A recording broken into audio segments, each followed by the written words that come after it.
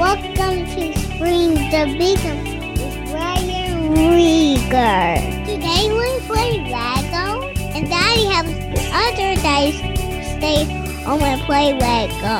Here's my daddy, Ryan Rieger. Hey guys, welcome back to the Streams of Income radio show. I'm your host, Ryan Rieger, and today we have a returning guest. He's my friend, Mark Willis. This will be his fifth time on the podcast. He was on episode 10, 32, 59, and 76. And so we welcome him back again. He always blows my mind with amazing financial information. But I don't want to spoil this because he explains this way better than I ever could. But just know that the things that he's teaching has really been a huge benefit and a blessing to our family. And I hope this is a blessing to yours as well. If you're interested in learning more about any of this that he talked about, go to ryanrieger.com/bank on yourself, ryanrieger.com/bank on yourself. Here's my interview with Mark. All right, Mark, welcome back to Streams of Income Radio. Appreciate it. Hey, Ryan. Hey, man. So glad to be on. Thanks so much for having me. Well, I think this is number 4, maybe. I don't know. You're one of our recurring guests. It's at least a three-peat. Yeah, at least a three-peat, maybe 4-peat. We always have something fun to talk about. And you said, you're one of the easiest guests because literally I just kind of hit record and let you talk because like your topic is one that I don't feel like I can add a whole lot of value to. I mean, I can tell from my experience and working with you, but you are the expert in, all the financial stuff, and I totally look to you. So what do you got for us today? And then we talked about off camera about some timely tax things that how folks like me who aren't billionaires yet can still take advantage of the tax benefits. Yeah. There was recently, just a month or two ago, a massive data leak from the Treasury Department and the Internal Revenue Service. Somebody let loose the real actual tax returns of the 25 wealthiest Americans in this country. People like Carl Icahn, Jeff Bezos, Mark Zuckerberg, the list goes on and on, Elon Musk. And the data shows the legal ways in which the wealthiest among us have avoided paying, in many cases, paying all of the taxes. Like they come away with paying zero taxes in certain years. So this is their 1040s that were released. Right. Yeah. Mm-hmm. You can go look at that schedules. Like you can actually go see it. Yeah. Yeah. It was released and it's on, USA Today wrote on it. But ProPublica was the investigative newsroom that kind of broke the story. Okay. And, what we can talk about here today, guys, and Ryan, if you'd like, is how you can legally avoid paying taxes, not evading taxes, but avoiding paying taxes. And also how we can beat the wealthy at their own game, even for just a small amount. If you're not, Jeff Bezos or Elon Musk or Warren Buffett, how you can still participate and even beat them at their own game. So that'd be a fun thing we could talk about if you'd like. Yeah, let's go for that. I know there's something else we might be able to get to too if we have time. But yeah, let's dig into the tax stuff because nobody likes paying taxes. Right. Right. Well, and most Americans and a lot of our clients that we work with, they're not the uber elite wealthy. They're most of us small business owners and folks that are just trying to take some more control over their financial life. Yeah. Many Americans, whether they're business owners or not, are still living paycheck to paycheck, and they're only able to scrimp and save what they can after expenses are covered. And the Internal Revenue Service has made it clear. They've been around over 100 years now, and that's interesting. Side note that we, as a country, existed just fine. With surpluses in the budget without an income tax for many generations, by the way. But Ryan, what's kind of interesting is the typical tax brackets that we all fall in are as a result of our earned income. So, the average median American household is about $70,000 a year. Okay. And if you make that, then you'll be paying an effective tax rate of about 14% in federal taxes. Okay. So that goes up as you make more money. So as you make more money, your tax bracket goes up to 37% under the current tax law. It might go up to 39 if some laws are passed recently. So, and that's if you make over 628 grand. Okay, so that's sort of the typical income brackets, and that's kind of how it's worked. Now we are in very much a low income tax, historically speaking.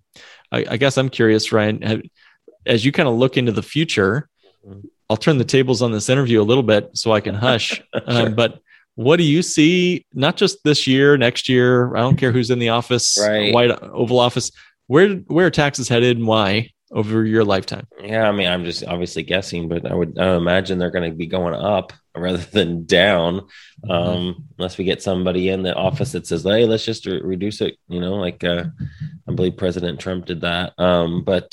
Yeah, no, I don't see it going down massively. So I think it's safe to assume it's going to go up and plan for that. Yeah, I mean, even if we did get another, lower taxes politician, there's another party in power in Washington, and it's a 4-letter word. It's MATH, the Math Party. The Math Party is going to win this election eventually, because even if you cut taxes, if you don't cut spending, the deficits just keep getting bigger. And at some point, we must come and pay our dues in terms of our overall debt problem, not to mention entitlement spending and more. So it's not a political conversation. It's really a mathematical discussion. But again, the tax code has always existed. The first 50 to 100 pages or so of the tax law explains how they'll tax us.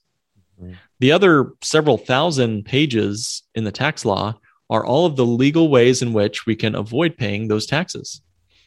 And some people have even referred to the IRS tax code, Ryan, as a kind of a dance playbook, as a way to sort of dance with your partner. The IRS is sort of our dance partner here. Yeah. And if we can do what the government wants, essentially, we can avoid paying taxes. If we don't do what they want, we're going to have to pay them taxes. So either way, we're a partner with the government in this dance of life. Right. Hate to say it, but that's just the way of things. Right. So what's a way we can participate with the government? Well, you could think about starting a business. The government doesn't want to run the entire economy, so they incentivize business owners to start a business, and they'll give you a tax break for that. Things like, you tell me, right? The tax breaks that come with buying a business car, for example, or deducting some inventory expenses. These are all things that maybe many of your listeners are already doing, or investing in real estate, investing in courses or supplies. A lot of our my audience is e-commerce sellers, so they're buying boxes and tape and paper for their printers and all that kind of stuff. That's all tax, and they know this. Most of them realize that that's tax deductible. But yeah, that you're right. The government does incentivize us to have a business. That's good. And buying a house, the government doesn't want to build housing across this country, so they incentivize real estate developers. Nor would we want them to. Right, exactly. Yeah. Well, thank goodness, there's a lot of countries and systems that would prefer to just let the government run the whole thing. Right. So how is it that these very wealthy have been able to figure out legal ways to avoid paying taxes? Again, they're just following what the government has laid out for them to do. So let's get into it. Yeah. I'm gonna ask your listeners to write down 3 words, and the words are buy, that's B-U-Y, borrow, B-O-R-R-O-W, and then die, D-I-E. That's the strategy that the very wealthy among us have used for years. So one example, Tesla reported that Musk pledged some 92 million shares, which were worth about $57 billion in 2021. And he did this and earned experienced no taxes due. So let's start with the first step. The first step is buy. You have to buy assets. So you want to buy something that will go up in value, hopefully. And you specifically want to buy assets that don't pay an income. Now, this show is called the Streams of Income Show. And so I'm telling everybody to get assets that don't generate income. That seems weird. Seems kind of not so average. So how do we buy an asset that does not produce an income?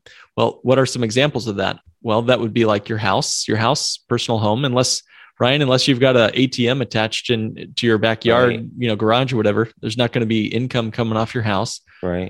Gold or silver, they don't produce an income.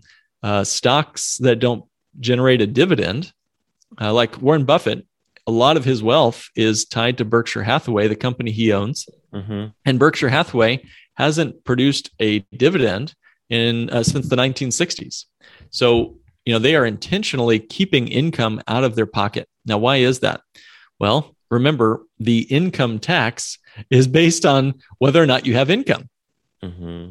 So the very wealthy have figured out, buy assets that don't generate income. Our paycheck is a blessing, but it's also a taxable curse. Right. Any kind of earned income, a dividend check, anything that produces an income will generate some sort of tax at the end of the day. And legally speaking, if you don't have income, whether you're dirt poor or uber wealthy, you won't pay an income tax. That's just the way the system works. So feedback on that. First step. So buy an asset. So obviously an asset is something that can grow in value just by nature of the term, right? Mm-hmm. So your house, you're talking about the equity that you would get in your house, that becomes an asset to you, but you don't have to pay taxes on that equity, correct? As it goes up. Yeah, correct. What are some other things that would produce a tax? So like dividend paying stocks, right. That dividend is considered income. Or a rental property, rental properties produce rent, and rent is taxable. Now, some real estate developers or investors could depreciate some of that income for a little while, but really all we're doing is we're deferring that rental income into the future. And someday that rent will be taxable to us.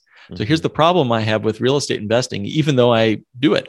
The problem I have with real estate investing is we are currently depreciating all of those properties. We're taking tax deductions today, and we're going to still probably want to charge rent after our properties are fully depreciated. All of the tax goodies are gone. That rent is still going to keep hitting our bank account, even 10, 20 years from now. Well, Ryan, what did we just get done talking about with regard to tax rates? In the next 20 years, you're gonna be paying taxes on those. Yeah. Income. So what did? We deferred our taxes on that property. Now, is that any different than, the 401k, where we're deferring our taxes for the future? And some people say, well, Mark, isn't the 401k, didn't Moses bring that down from Mount Sinai? I mean, didn't God create the 401k? And no, the 401k is still an experiment. It's one of those, it's not even old enough to retire yet. Financial vehicles. It was, designed in the late 70s, early 80s, and it's not even old enough to retire yet. Yeah. So anyway, the first step is to buy something that appreciates in value. That's the key step for buy, borrow, die. Okay. The second step is to borrow. So step one was to give us something that would rise in value, and that's a lot of fun. But you cannot eat your house appreciation. You still got to live.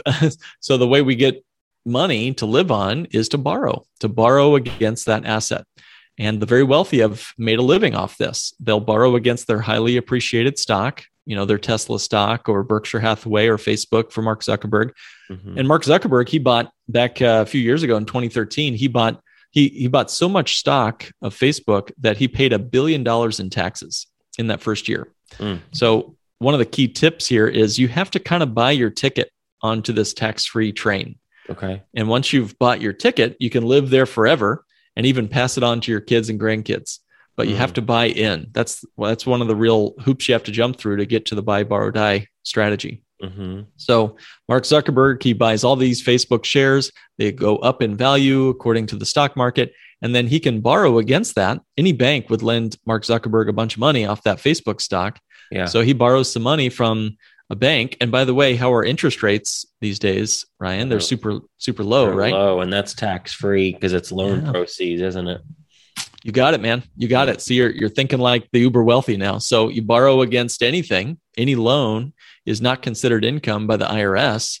And so that's all tax-free money. They're living on billions of dollars a year of tax-free money. That's how Warren Buffett can pay less tax than his secretary, because his secretary is earning an income. Yeah. And he's just borrowing against his stocks and other assets. See the magic there. Okay. Right? So real quick, help me with Warren Buffett borrowing money from his stocks. He still has a bank note, correct? That he would still be. And so I assume, where would you think he would be getting the money from to pay that off? That brings us to the last step, which is die. I hate to say it for Mr. Buffett. I hope he lives a long time, but someday all of us will pass away. It's not the most fun part of the strategy, buy, borrow, die. But when you pass away, the tax law says all of your stocks get a step up in basis. So he bought his Berkshire Hathaway stock for pennies. Okay. And then when he dies, let's say Berkshire Hathaway is is many dollars, hundreds of dollars, whatever the price is worth, and he passes away, all of that stock becomes now at the current new value at the day of his death. And so all that stock will pay off any loans he may have accrued, and the rest of it goes to his family income tax free. It's magic. So is he not having to pay any interest along the way on that?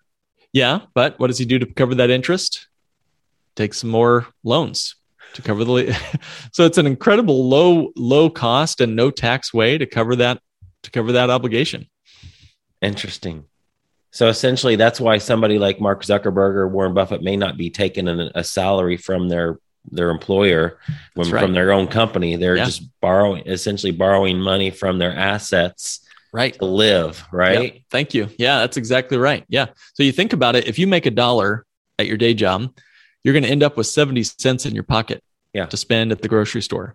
But if you have a dollar in the bank and you could somehow borrow against that dollar, you can get all 100 cents in your pocket with no taxes due. Even if you paid 3 cents for interest, that's still way better than paying 30 cents to the IRS. I'd rather pay 3 cents to a bank and not pay anything to the IRS. So that's how they're able to live, on this highly appreciated stock. And we can get into reasons why and what the Federal Reserve has to do with any of this, but the value of their stocks and real estate and everything keep climbing. And the debt is at such low interest rates that they're able to enjoy this lifestyle with no taxes due. Wow. And then they can pass it on. And I don't think I've ever, and I know where this is headed. And because we're going to talk about how the regular folks like me can take advantage of that without having to be a billionaire. But I've never thought about it in terms of that. Yeah. Isn't it mind blowing? And then they get to pass all that wealth on to their next of kin or kiddos. And guess what they do? They do it again. Yeah. They multiply it, Yeah. So are you happy to kind of jump into what we can let's all talk do? about it. Cause I mean, obviously like what people were thinking is like, well, great. That's good for Warren Buffett and Mark Zuckerberg. Yeah. But what about me? I'm not the CEO of Berkshire Hathaway and I don't run Facebook. So yeah, why are you on here, Mark? Why it doesn't apply to me. What are we talking about this for? Well, it's kind of that whole, if you remember the show Lifestyles of the Rich and Famous, it's sort of like, well, great. Now I feel terrible about, my little, 3-bedroom shack or whatever. Right. So yeah, what can we do? What can we do for even a couple $100 a month to get us on that train? Right. We don't have billions of dollars like Zuckerberg and his team. So out of the entire financial universe, I cannot find anything else that mimics what the wealthy can do, except using a whole life insurance policy designed the bank on yourself way. And savvy listeners of your show will probably remember us talking about this before. But when I read this report a month or two ago, it absolutely, my jaw literally dropped because I realized how we can all participate on the same game, same playing field, maybe at a different scale with 1 or 2 less zeros or more, or you never know who's listening to your show. But I just think the whole life insurance chassis, if you guys will give me a minute, I'll kind of explain how this works and how you can even beat the wealthy at their own game. Because there's some flaws in the buy, borrow, die strategy when you use the stocks or real estate that some of these uber wealthy are using. So let's talk about it. Yeah, go for it. So when you buy a whole life insurance policy, you're paying for that policy. You're buying your ticket, just like Zuckerberg had to do. He paid a lot of taxes to get on that train, not coming from money himself. So he had to jump on that train and buy his ticket. And just like that, you pay a premium or you pack money into the policy at whatever pace is comfortable for you. Could be a couple $100 a month. Got folks doing that. Folks who are just dumping in a lump sum after every Q4. A lot of the wonderful Legends members, their January and February is pretty flush after a good Q4. So they dump money in that way. And so they're packing money in, throwing assets that don't generate an income. Whole life insurance does not like give you a check unless you ask for it. It's not going to give you a check. It keeps it right inside. So it's just like Warren Buffett. He intentionally keeps his dividends, away from him. So you'll never realize an income off your whole life policy if you don't want that. So it's just and one of the key differentials here is that whole life insurance grows guaranteed every year you keep it. Now, Ryan, tell me, is Tesla stock guaranteed to grow? It's not. No. What about, Facebook? Right? No, not guaranteed. No. Google, any of that? No, I didn't think so. Yeah. Yeah. So anybody who's using the buy, borrow, die strategy of stocks or real estate, they could have their empires come crumbling down, couldn't they? Yeah. And it's happened before. This is where people go bankrupt, you know? So the asset of whole life insurance grows on a predictable and guaranteed level every single year for our entire lifetime.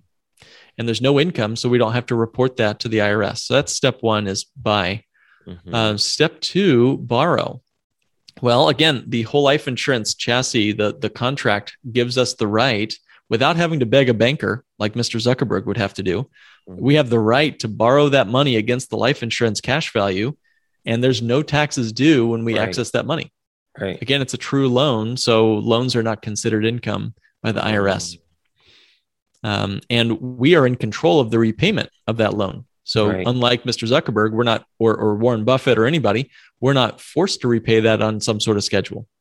So we can use that for income, take it as an income stream, but we certainly could just use it for our whatever else, right? What could your business use, $100,000 for? Oh my gosh. Well, for most of my audience, it'd be inventory. It'd be the biggest thing. Yeah.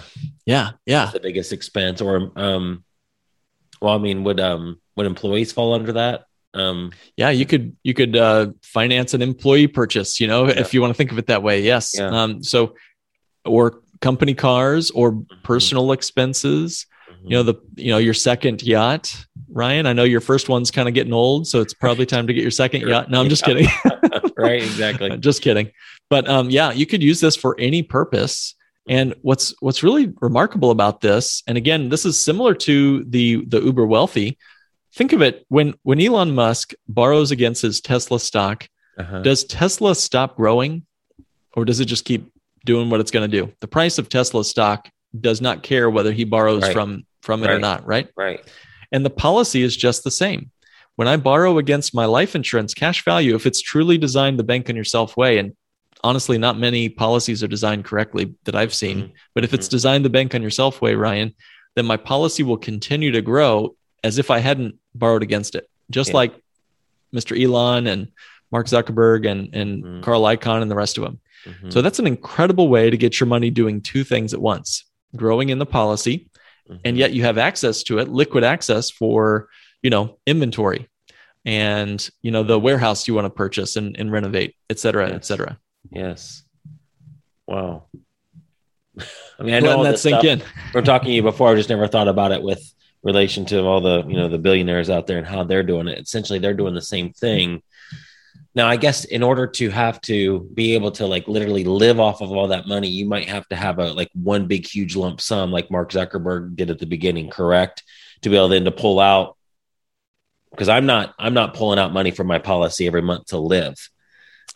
Not yet. Right. I will when I'm old enough and there's enough in there. But I guess if I was starting off right now, in order to be able to completely not take a salary from my business, or because I'm a W-2 employee of my own business, I would have to have enough money in there, correct? Right. Currently right now. And so I would have had to invest a whole lot in the beginning. But when I'm, in a few years down the road, I'm going to be exactly living like they are. Yeah, that's right.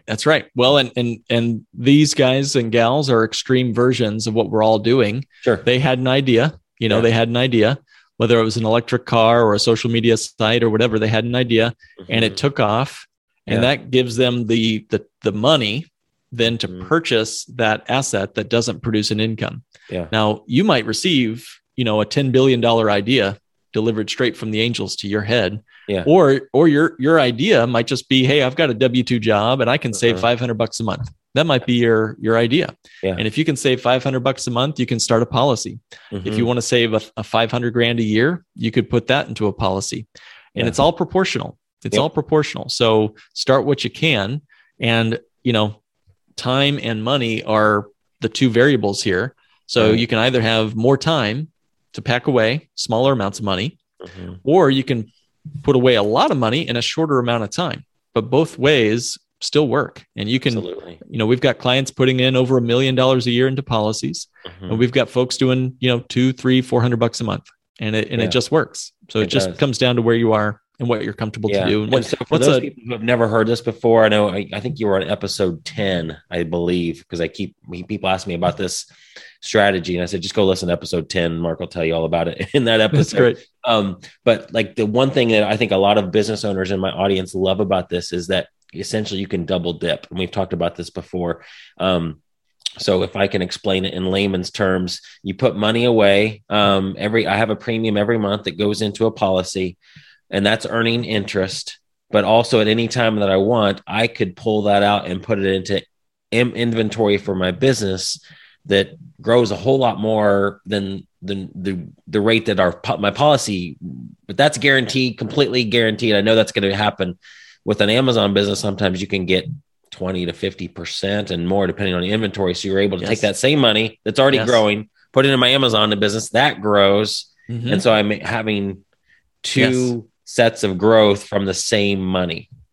That's a great way to put it. I love that. And when you do that, didn't you just increase the overall return?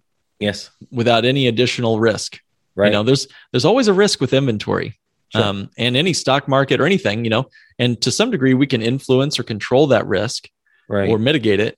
But with the policy, if you just paid cash for your inventory, all you'd get is the beautiful 20 to 50%, which is beautiful. Right. But if I can also have my policy doing some sort of middle single digit return, then that just increased my return without any additional risk, with no taxes or any other downside. Right. And so, yes, you can use this for income. Like I said, for Ryan's second yacht, which I've yet to see your first one. I'm just joking about that. But like, you could use this for your inventory. Yeah. Mine's a Hot Wheel. Mine's a little Hot Wheel. Mine too. But you could use this for, you know, fun stuff too, you know, or what about your kid's college? Or what about, you know, your 10-year or 30-year anniversary? Or any kind of, you know, big expense you'd like to make. If it's a big purchase, a car, whatever, real estate, this works wonderfully on that level as well. But the key is you don't have to report that to the IRS for tax purposes or for any other purpose. You don't have to report it to, you know, the credit bureaus either. You know, it's a private transaction. That loan is a private transaction between you and the insurance company. Nobody else has to know, and nor do they need to know. There's not going to be a ProPublica data dump when Ryan borrows his next policy. Thank goodness. Yeah. And one thing you said about the college and the, like if I had, you know, Callan's 4, and so it's going to be a few years before he's even thinking about college. If I had $500,000, which is probably what it would cost by then, maybe more, in a bank account, and we go to fill out, you know, forms for, you know, to try to get financial aid, they'll see that, correct? In the bank and be like, you're not qualified for anything. You've got the money for this. Yeah. However, it's in a whole life policy, the same amount of money, borrowable within a few days, I can have that in my bank account. They don't see that. And that doesn't get factored into the formulas. Is that right? Well, you bring up a really great point. You just got some neurons firing in my head too, Ryan. So check this out. You're exactly right.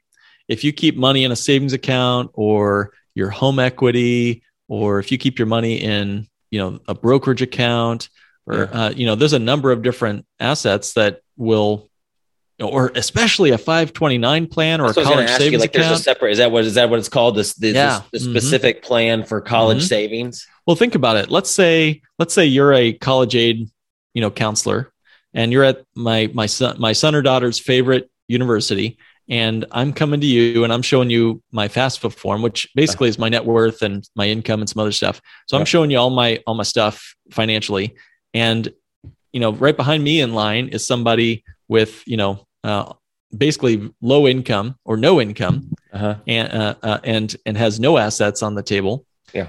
And I've got this big, juicy college savings account on my statement. Who do you think you're going to give that scholarship to? Yeah, the person behind you, probably. Yeah. Now, that person behind me could very well have been Mark Zuckerberg and his kids, because, you know, he's got no income and all of his assets, you know, well, his stocks would be a problem. But if his money was in whole life insurance, man, that stuff, that whole life insurance cash value does not get reported on the college FAFSA forms. Yeah. So he could have ended up with more scholarships and grants. You know, that's why Jeff Bezos got the child earned income tax credit, because he had no income, right? He got a tax credit for his kiddos, and here he is, Jeff Bezos. So, when you show no income, a lot of things become possible that aren't possible when you are playing the income game. And it's just a different game. Food stamps. It's a different game. No, not that I want food stamps. Yeah. Right. Well, I hear it's good cheese. That's what I hear. It's really, but no, the key piece here is, you've got no income when it comes to borrowing. Now, let me finish up by just talking about what happens when we graduate, when we move to the other side of the grass, as we say. So when we die, now, admittedly, this is not the most enthusiastic part of the plan, buy, borrow, die. No. But, someday it's going to happen. And again, with the wealthy, as I mentioned, step up in basis works for them there. With life insurance, what a powerful way to multiply the money you can leave your kids or spouse or favorite charity. And by the way, death benefits on life insurance are income tax-free. Yes. Income tax-free. So what did we just do? We just lived our entire life with no taxes on the policies, no taxes to live on that money or to spend it on big expenses that we might need during our working years, whatever. And then we live on that money for 10, 20, 30 years of retirement, whatever. And then we pass away, and the remaining death benefit, whatever it is still outside of the income tax system. So is it perfect? No. Are there costs associated with whole life insurance? Yes. Was there a cost when, Donald Trump bought all of his real estate? You bet. There were closing costs. What about, stock trade costs for Mark Zuckerberg and all the prices that he had to incur? Yes, there's prices to buy into this game. But this is a simple and I'd say safer way to do buy, borrow, die. Again, because this thing grows on a guaranteed basis, we're never going to have to worry about, our little Facebook empire coming crashing down and Uncle Guido showing up at our front door demanding payment on the loan. Yes. Wow. Fascinating. Another just different way to look at it than I've ever heard of before. We're just here to blow minds. That's what we're here for, Ryan, Oh, and the other thing to blow most people's minds, if they've never heard this before, heard you talk before, is the fact that if you borrow money against it, you never have to pay it off. That's right. During your lifetime. So if you had $100,000 of loans, you're never having to pay that back ever if you don't want to. And then you pass away, age 85 or 90, whatever, it just comes off of your death benefit. So if your death benefit is $2 million, they subtract 100,000, your spouse would get $1.9 million. That's exactly right. Yeah. In fact, let me tell you a quick story of how this has worked out. We had a 35-year-old who was just blowing up the business in a good way. He was really doing well in his business. And he felt like he could save and sock away $122,000 a year into a policy. Jeez. And he's like 35 years old. So for 10 years, he did that and the plan is to do that for 10 years. Okay. So after 10 years, he's going to stop completely. He'll be done putting money away. So that's a total of 1.2 million that goes into a policy. Correct. That's him buying his ticket on the buy, borrow, die train. Okay. So his plan and our goal is to borrow against that policy in the second year for a car, and then do that for 5 more cars, totaling $375,000. Okay. That's going to be all the cars. He's also going to do some business investments. Okay. He's going to borrow from his policy for some massive business purchases, totaling $3 million in and out of his policy. $3 million. Remember, how much did he pay in? 1.2 million. Yeah. And then he'll also send his kids to college. And we expected with 3 kids, he might have a total of $1.2 million to just send his kids to school. Mm-hmm. So all told, we're looking at about $4.5 million that he accessed out of his policy. Yep. How much did he pay in again? 1.2, and he borrowed 4.5 million. Okay. Yeah. Remember, that was way back in his 30s, but now he's 65 years old and his policy still has another $3.3 million. That's how much cash value he's grown to from that period of time when he funded it way back in his 30s. Okay. And he's going to take out $175,000 a year, income tax free, throughout age 65 to age 100. Okay. So that's $6.1 million out of his policy for retirement. That's all on that money that he was able to slam into the policy way back in his 30s. 1.2 million. Wow. And then he leaves the rest. I mean, his family, when he passes away at age 100, is still $1.3 million. $1.3 million still left over after he spent it all. Was he paying off those loans as he went?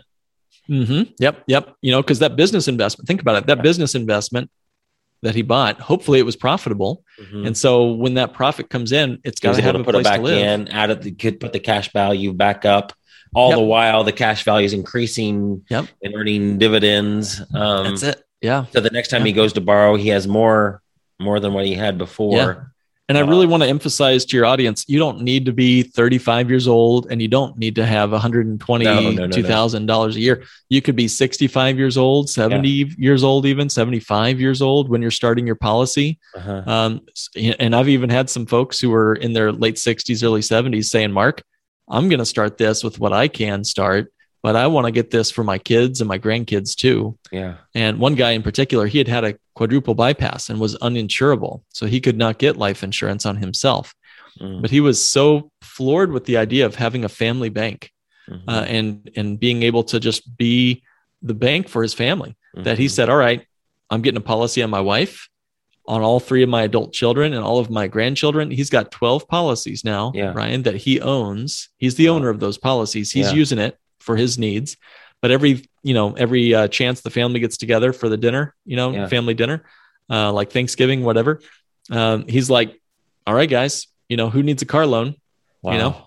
Who needs a down payment? And he's helping the family get out of the banking system, one family at a time. It's a truly remarkable picture. Wow. Is this a way, just thinking about all the different people listening to this and different age groups, if I am about to retire, I have a decent sized 401k, let's just say it's $1 million in a 401k. That's probably a lot. Let's say 500,000 in there and I have 5 kids. So that's not a whole lot of, it's $100,000. That's great. And when I pass, they still have to pay taxes on that, but essentially, isn't this a way to almost buy a bigger inheritance for your kids?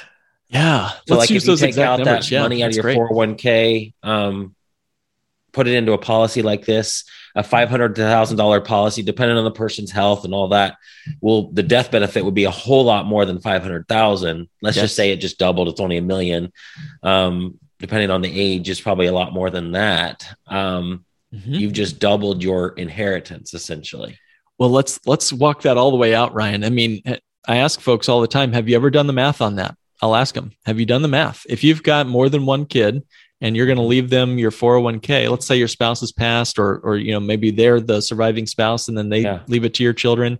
If you've got 5 kids or even 2 kids, mathematically speaking, the IRS will be the greatest inheritor of your wealth. And let me do the math on this for fun here if you got a minute. Yeah, we're good. I know I got 8 minutes left I know you have 8 minutes left. So okay, cool. So 500,000 divided by 5 kids, right? 5 kids. That's $100,000 a piece. You mentioned that. Yep. So each of those kids is going to have to pay their taxes. As they receive that money, it's going to be taxable income. Back to buy, borrow, die. Well, that's an income that they're going to receive. 401ks are, when we get that money out of the 401k, it's called income when we get it out. And since the person that earned it passed, instead of he or she paying the taxes, it goes to their descendants. To their descendants. Yeah. Okay. So, when are we most likely going to die? Well, maybe our 70s or 80s or whatever, 90s.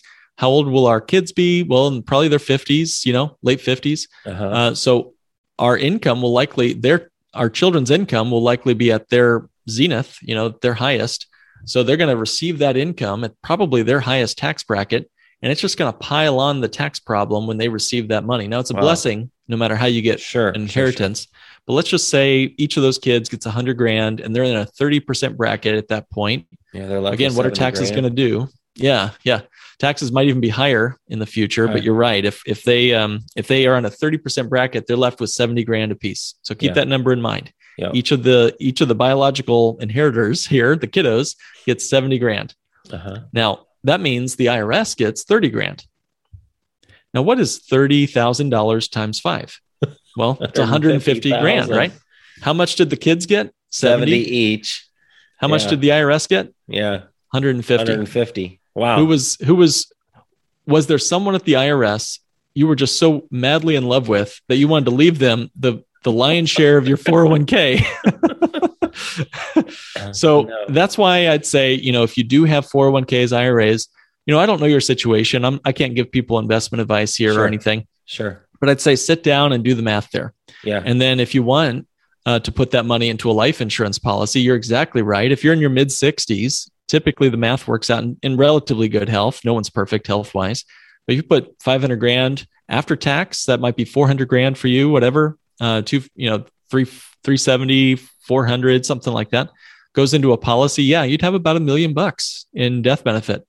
And then what did we just say about death benefits? Are those taxable? I can't, let's see, Ryan, are those tax free? Yeah. They're tax free, right? So take $1 million divided by your 5 kids and they have $200,000 where before they would have had 70.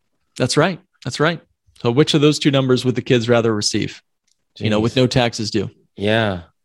Wow. Okay, real quick. I mean, you just need more people at that age bracket because seems to be some pretty low hanging fruit for somebody, like a no brainer. Like if I'm 70 years old and I don't know how much longer, I'm around or whatever. I mean, 70 is really, really young. My parents are like 73, so they're young. But you're probably starting to think about that stuff. And is there any reason not to do that? I mean, obviously every situation is different, but it seems like it'd be stupid to say, okay, I got my 401k, it's 500,000 versus putting it into whole life policy. It's completely guaranteed. And my kids are going to get 200,000 depending on the number of kids I have. Mm-hmm. Let me tell you a story. So there was someone who passed away from the virus recently, unfortunately, and he had an IRA and he also had some life insurance we had set up. Okay. And he had, within 2 weeks, that death benefit had been paid out to the family. 2 weeks, boom. And it was tax-free, no mess, totally private. Yeah. His IRA is still stuck between the siblings kind of fighting over it and who's going to end up having to pay the taxes and more. Wow. Now, would I go out and just tell everybody to just rip all their money out of their 401k right now and just pay all their taxes in the first year? Maybe, maybe not. I don't necessarily, I'm not an accountant. So, you'd want to talk to your accountant about that, but sure, you could spread that money out of your 401k, do it systematically. It's the old Band-Aid analogy, right? You can rip it off or you can take it off slowly and surely before taxes go up dramatically. Yeah. If you're in your 70s and you can get that money out of your IRAs and you're going to be forced to when you're 72 years old, they force you to start taking money out at age 72 now through something known as a required minimum distribution. But yeah, if you can get that money out, spread it out over 5 years, put it into a life insurance policy, 3 years, 7 years, whatever, then now we've solved the tax problem for your children. Right. And it's liquid for you. And I should mention quickly, if you needed long-term care, your 401k is not going to be there to help you necessarily. Right. But the life insurance has a rider on it, an option that you can use the death benefit for chronic illness. If you have a medical need or a memory care loss, Alzheimer's, something like that, and you're in a nursing home or a home health care, you can use some or most all of the death benefit can be used for that expense for yourself. Right. If you needed it. So, wow, man, this is so cool. Well, I'm so glad I met you because I feel like, our retirement is not that I'm ever going to retire. I feel like I'm going to be doing what I'm doing forever. I love it. Yeah. I just, Callan is, pretty much secured now, financially because of meeting you. So you've changed our life and I appreciate that. It may be our conversations, but you took the action and that's really what matters, man. Ryan, it doesn't matter what people hear. You're going to move on, guys. And then in the next few minutes, you're going to move on to the next podcast and it's going to be up to you on whether or not you actually do something about what you just learned. Yeah. And, you might be better or worse for having heard this. If you don't take action, I'd say it's worse to know something and not act on it. So, Ryan, you did the right thing by taking action. So let's call this buy, borrow, graduate. I think I like that better. What do you think? I like that. That's awesome. Yeah, you definitely should start using that if you haven't already. I mean, I'm sure you are whenever other podcast appearances you're making and speaking engagements.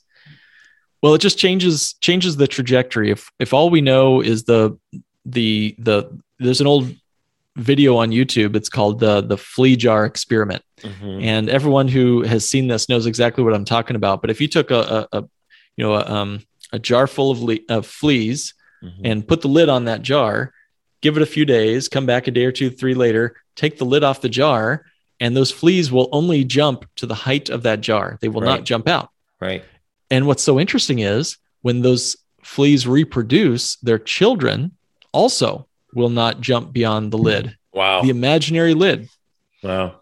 So have we been trapped in a lidless jar, and are we finding a way now, or at least one more way, financially speaking anyway, to escape the lid? So that's my question for your audience. I think so. Like this is definitely one of the answers. Mark, thank you. I know you got to get another call. Appreciate your time. And give us all, always give us something to think about. And guys, I would just say definitely take action. At least go to ryanrieger.com/bank on yourself. I'll put a link in the show notes. And at least give his office a call and talk to him or one of his awesome team members to see if this is a fit for you. If it's not, totally cool, but it's changed our financial life. So definitely should check it out at least. Yeah, I do a lot of talking on these podcasts, but I try to do a lot of listening when I'm on the phone with everybody. Yeah. And if this is not the right fit, we're obligated to tell you. And then we'll do something else or say good luck and move on. But 10, 15 minute phone call would be a great conversation starter. I'd love to meet folks. You have some of the kindest, coolest people you get to hang out with in the world, Ryan. And I'm privileged to know you. So keep up the great work. Feel the same way, man. Appreciate it, Mark. We'll see you in the next time you're on. I'm sure it won't be too long. Thanks, man. Thanks, buddy. Have a good day. Bye-bye, everyone. See you next week.